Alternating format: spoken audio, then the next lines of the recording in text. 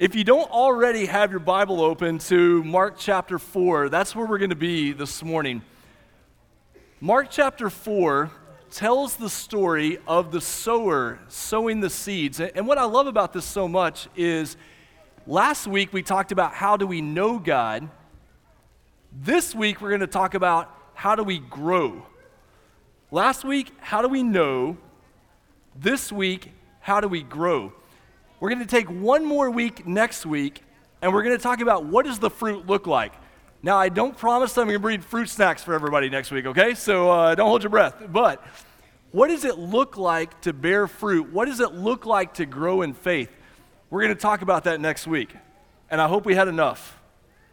And now the teenage guys are going to probably take all the leftovers at this point. So we know how this goes. Mark chapter 4. Let's start reading in verse 3 this morning. Mark chapter 4, let's start reading in verse 3. Jesus says to them, "Listen, behold, a sower went out to sow. And as he sowed, some seed fell along the path, and the birds came and devoured it." Now, when you think about this parable, you think about last week we talked about the need to have Christians who are involved in science and technology and engineering. These parables from Jesus remind us of how much we need Christians who are engaged in the arts, who are engaged in music, who are engaged in the creativity that we're going to celebrate this week in Vacation Bible School. What makes Jesus' parables, his stories, so powerful is they connect with us on this emotional level that we can understand. The ultimate storyteller to tell this type of simple story, and yet it draws so much out of our lives. The story goes on in verse 5. Other seed fell on rocky ground where it did not have much soil, and immediately it sprang up, since it had no depth of soil. And when the sun rose, it was scorched, and since it had no root, it withered away. Other seed fell among thorns, and the thorns grew up and choked it, and it yielded no grain.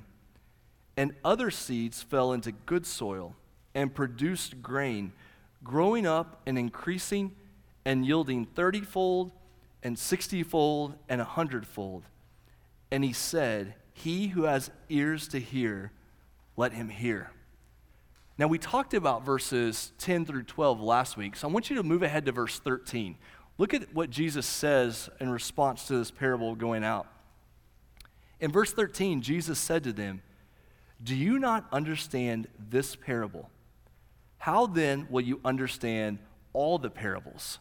What we see in verse 13 here is this parable that Jesus tells here, it's the parable that unlocks all the others. It's going to give us the key about why Jesus uses other parables. And we know from this verse, the reason, and the verses just before it, the reason Jesus speaks in parables is because it shows us how people respond to Jesus and his word in different ways. When you're going through the Gospels, you see so many different responses to Jesus and who he is. And we can start to ask ourselves, why does not everyone follow Jesus? Or why do some people start following Jesus and then they stop? And why do some people follow Jesus with their whole lives and they bear this incredible fruit? Guess what? That's the world we still live in. When the gospel, the message about Jesus goes out into the world, when the message about Jesus goes out into a church, congregation, worship service, people respond in different ways. Some people say, "No thanks." Like, that's great that faith is good for other people, but not really for me. They never receive it in.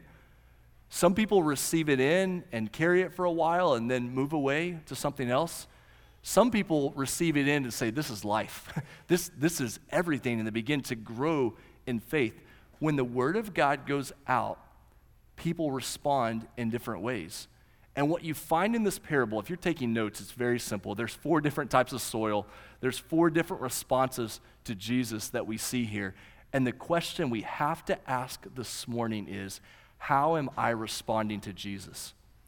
How am I responding to God's word?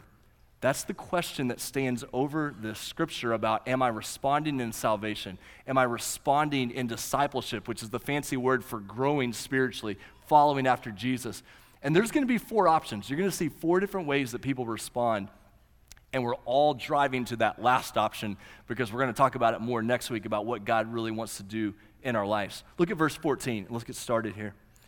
Verse 14 starts out, the sower sows the word. Well, there's a simple explanation from Jesus.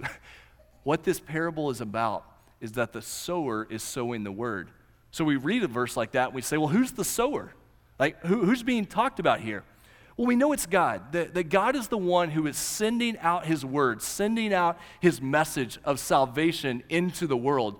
But as the sower is doing this work, God does this work through his son, through the prophets, through the apostles, through those who follow after Jesus. So the sower here is ultimately God, without a doubt. But as we unlock the parable, as we think about the parable, we know that the seed, the word, the message about Jesus can go out in many different ways, and God uses his people to spread the word into the world. The word goes out. What is this seed? What is this word that goes out? It's probably best summarized by Mark chapter 1, verse 15, that the time has been fulfilled, the kingdom of God has come, repent and believe the gospel. That all of God's promises, all of God's plans have been fulfilled through Jesus.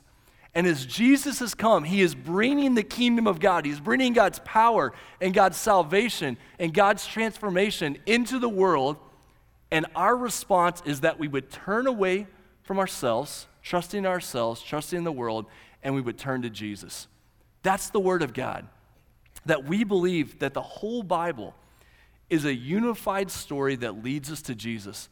That the Bible points us to God's work of salvation through Jesus and how people respond to that word. And so Mark chapter 4, verse 14 very simply says, this parable is about how the word of God, this message of salvation, goes out into the world. Verse 15. And these are the ones, response number one, these are the ones along the path where the word is sown, and when they hear, Satan immediately comes and takes away the word that is sown in them. From the very beginning here, you see the first group of people where there's virtually no response. In every group of people that shows up in this parable, you're going to see that they hear the word. So the question is not, do they hear the word? The question is, how do they respond to the word? Here, the word is heard, the word comes to them, but it never takes root. It never shows any type of transformation, and Satan comes in and takes that seed away, takes that word away, and the person's life is never committed to Jesus. This group of people, you could sum up with the phrase, I don't need Jesus. If you were summing up this first group of people here, their response to the word of God is, hey, I'm glad that works for you. That's good for you. I don't need Jesus. Friends, until we recognize our need for God's salvation, until we recognize our need for Jesus, until we recognize our need for salvation, it's very difficult to receive the word. Most people don't. Their hearts are hard against the word of God because they see no need for God's word. They see no need for Jesus. And we live in a world, we're going to get to the third soil that probably best describes living in Oklahoma in 2022, but we're living in a world where more and more people are just growing hard to the word of God. Want nothing to do with the things of God, want nothing to do with what it means to understand salvation and following Jesus. And there's reasons for that, and it begins to build up over time, but this first group just doesn't want anything to do with it. Right after Amanda and I got married back in October of 2014, we had 3 months before we were going to move to New Orleans for seminary. And so in those 3 months, we did temp jobs for Express Personnel Services. So whatever they told us we were doing that day or that week, that's what we did. We worked temp jobs. And through one of my temp jobs, I got to know this older gentleman and built up a little bit of friendship with him. And I shared the gospel with him over and over and over and went to his house. He was dying of cancer. And in this process of sharing the gospel, I just knew this was going to be one of those amazing stories that I was going to tell one day as a preacher about how this guy turned and gave his life to Jesus. And it turned into a preacher story where he didn't turn and give his life to Jesus. And it was an example of this first soil where you can share the gospel over and over and over with someone, and sometimes their heart never does soften. And it's so hard to know why that happens. But I wish every story ended with, and he was saved and we celebrated. It's not how that story ended. And the weight of that still sits with me to this day. Soil number one, there's no response. There's apathy. I don't care, and I don't need Jesus. And Satan comes in and takes that word away. Verse 16, what's the second response? Verse 16, these are the ones sown on rocky ground, the ones who, when they hear the word, immediately receive it with joy.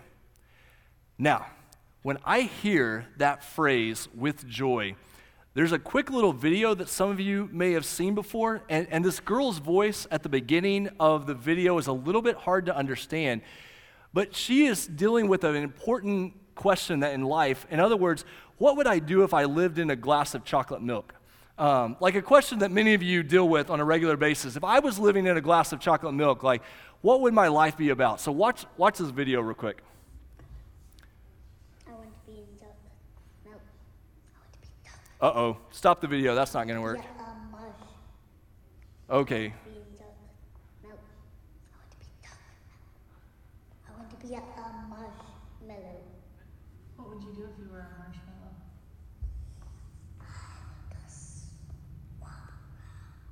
You would what?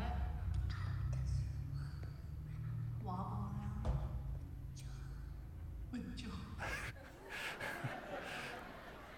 I love how committed she is to this. Like, she just wants to be a marshmallow so she can wobble around with joy. So we spend a lot of time in our house. What do you do every day? I just wobble around with joy.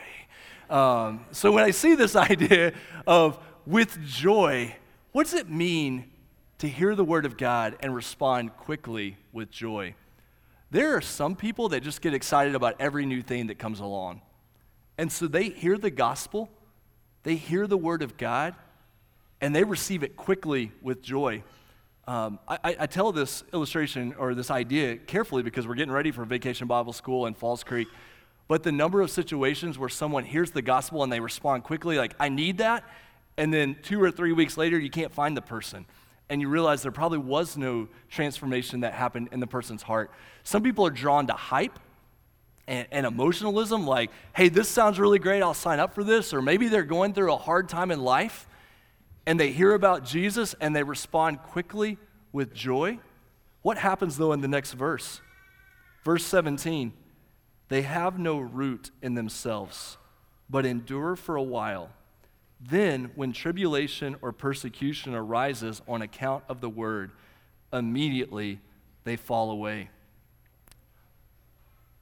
Jesus, the hope of salvation, God's word, never takes root in their life. It never goes past surface level. It never becomes the thing that stabilizes our life. And so when difficulty comes, when following Jesus no longer looks as good and easy as it once did, when the emotion of the experience wears off, the person starts to think, you know what, that's not exactly what I signed up for, and they go away.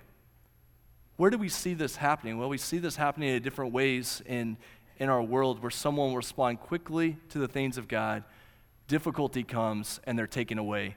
And if I could just be straightforward with you, this is what is so toxic and deadly about what we call the prosperity gospel.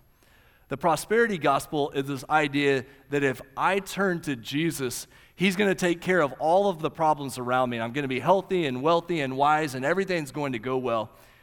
And if we could all just testify together in this room, that's not what following Jesus looks like. That as we follow Jesus, do we have faith?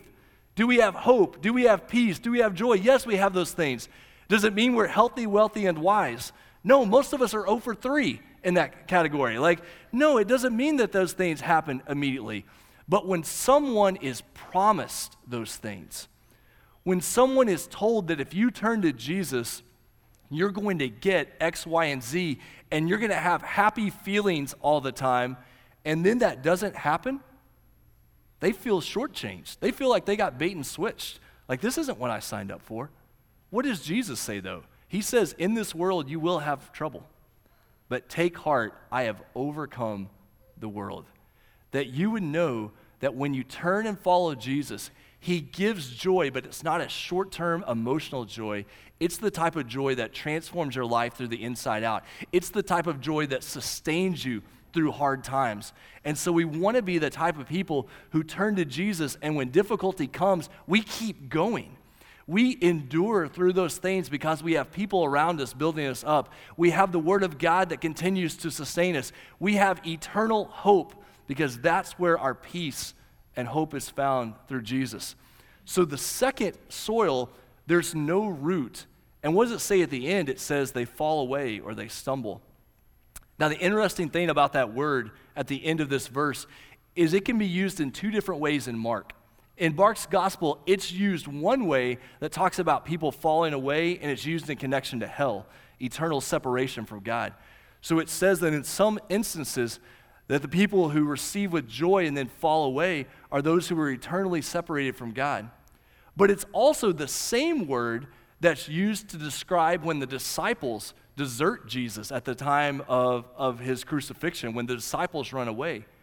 And we know for the disciples, ultimately they come back to Jesus, that they are struggling with their response to Jesus, but they come back. As we read through these soils, sometimes they refer to the idea of salvation, and sometimes they refer to the idea of spiritual growth. But what you need to hear is responding to Jesus is about endurance through difficulty, not just based on an emotional feeling or not just based on what God gives you in that moment. That we have roots that run deeper than that. Our roots run down into the Word of God, into the gospel. Number 3, verse 18. Others are the ones sown among thorns. You know this already, but thorns do not have a good history in the Bible. That in the Garden of Eden, when Adam and Eve sin, what's one of the things that happens to the land? Thorns begin to grow up. So from the very beginning of the Bible, thorns are connected to what it looks like to live in the world when sin begins to take over. Later on in the New Testament, Paul talks about having a thorn in his side, something that continues to try to draw him away from Jesus. And God doesn't take away that thorn. He has to learn how to live with that thorn. But in the Bible, thorns represent what happens when people begin to turn away from Jesus, when sin begins to take over the world. Middle of verse 18, these plants are growing up among the thorns. They are those who hear the word, but the cares of the world and the deceitfulness of riches and the desires for other things enter in and choke the word, and it proves unfruitful. This third soil might as well be labeled living in Oklahoma in 2020. When I think about our church, when I think about praying for our church family, when I think about the area that we live in, would you give your devotion and attention to this verse? It makes me feel emotional thinking about it, but this verse terrifies me for being a spiritual leader, a pastor in 2022 in Oklahoma. This verse should get our attention more than anything else this morning as we think about what does it look like for spiritual growth to happen. What's going on here? You have this idea of cares of the world, deceitfulness of riches, desires for other things. I want to put this question in front of you. What is threatening to choke out the Word of God in your life? What is threatening to choke out the spiritual growth that God wants to do in your life? The first thing that pops up here in this verse is the idea of the cares of this world. That word cares is the word in the New Testament for anxieties. It's the anxieties and cares of living in this world. Sometimes the way our world works with social media and TV media that comes at us, we get this feeling of I'm anxious about a lot of things, and I'm about to be told other things I should be anxious about, and I'm anxious because there are other things I'm not anxious about that I don't know about yet. That'll become like just the cares of the world that begin to pile up on top of us, and how quickly we can allow the cares of this world to take us away from devotion to Jesus. We can allow the cares of this world to choke out our spiritual life because they begin to overwhelm us. And I want to be really clear about this. We need to distinguish between what it means to experience anxiety in this world, because there are things in this world that make us anxious. There are cares of this world. We're going to face those as followers of Jesus. We need to distinguish between that reality that you may be a person that struggles with anxiety, which you know I would raise my hand on that, versus allowing that anxiety to overwhelm your life and begin to choke out the spiritual growth that God wants to do in your life. When we face anxiety, when you feel the cares of this world, your job, your family, whatever political events are going on, whatever crazy world events are going on, when you feel that weight building up on your shoulders, that weight can either drive you away from God, away from His Word, away from the church, or that weight can drive you to God and to His Word and to His church to say, God, I can't handle this. I need to give this to you. Because if we're not careful, the cares and the anxieties of life will begin to take us away from the church. Amanda and I have experienced this so many times in ministry, and a lot of times it's connected to working with college students or young adults, where they'll begin to struggle with the reality of life, and their phrasing to us is, when I get through this time, I'm going to come back to church. I'm going to reconnect to church. And the pain there is when they need God's word the most, when they need the church the most, they're going away from that source that God has given to provide that spiritual growth. When life begins to pile on top of you, that is your chance to turn to God and say, I trust you. I need your word. I need your church more than ever.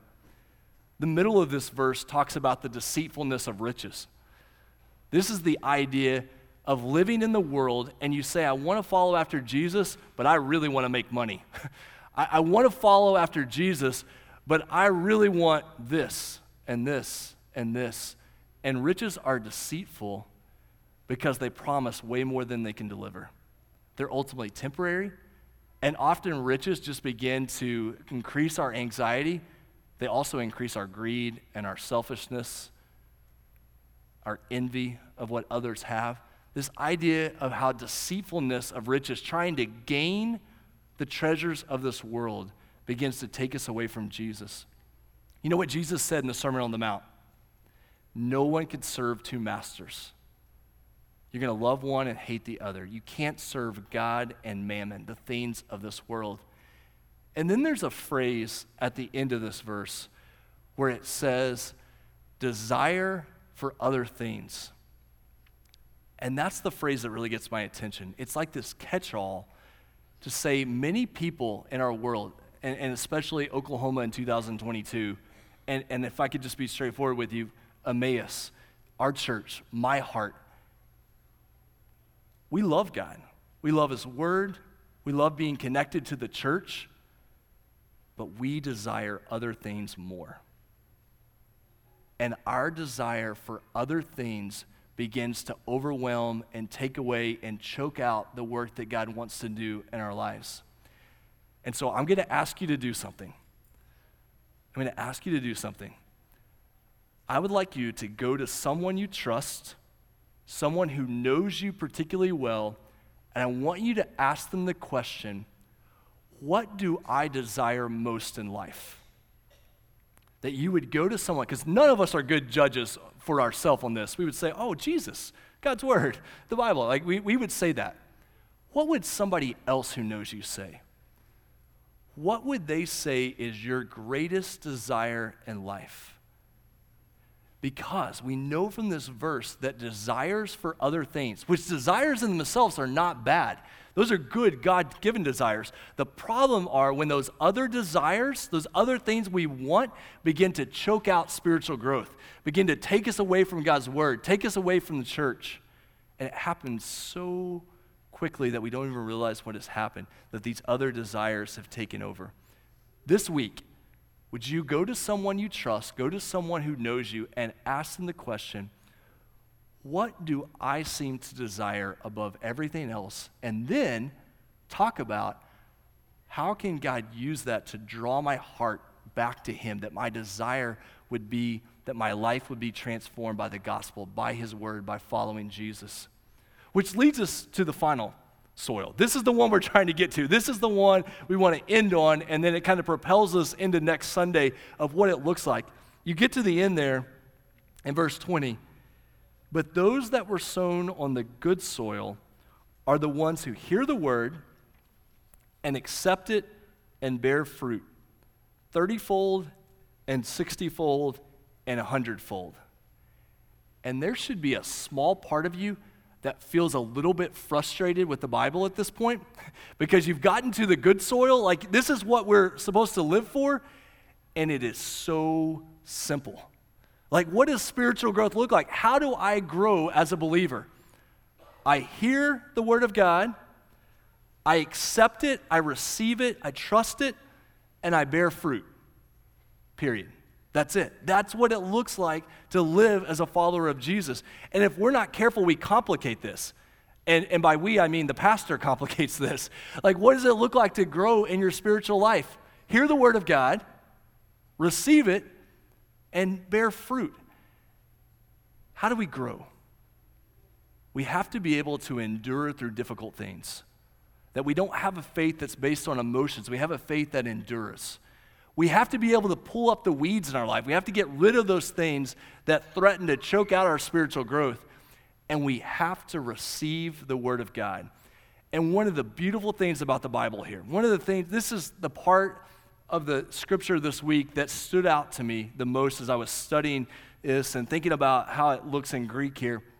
The verses before, every time they give the word hear, like to hear the word of God, it's just a very simple form of a verb. You just hear it.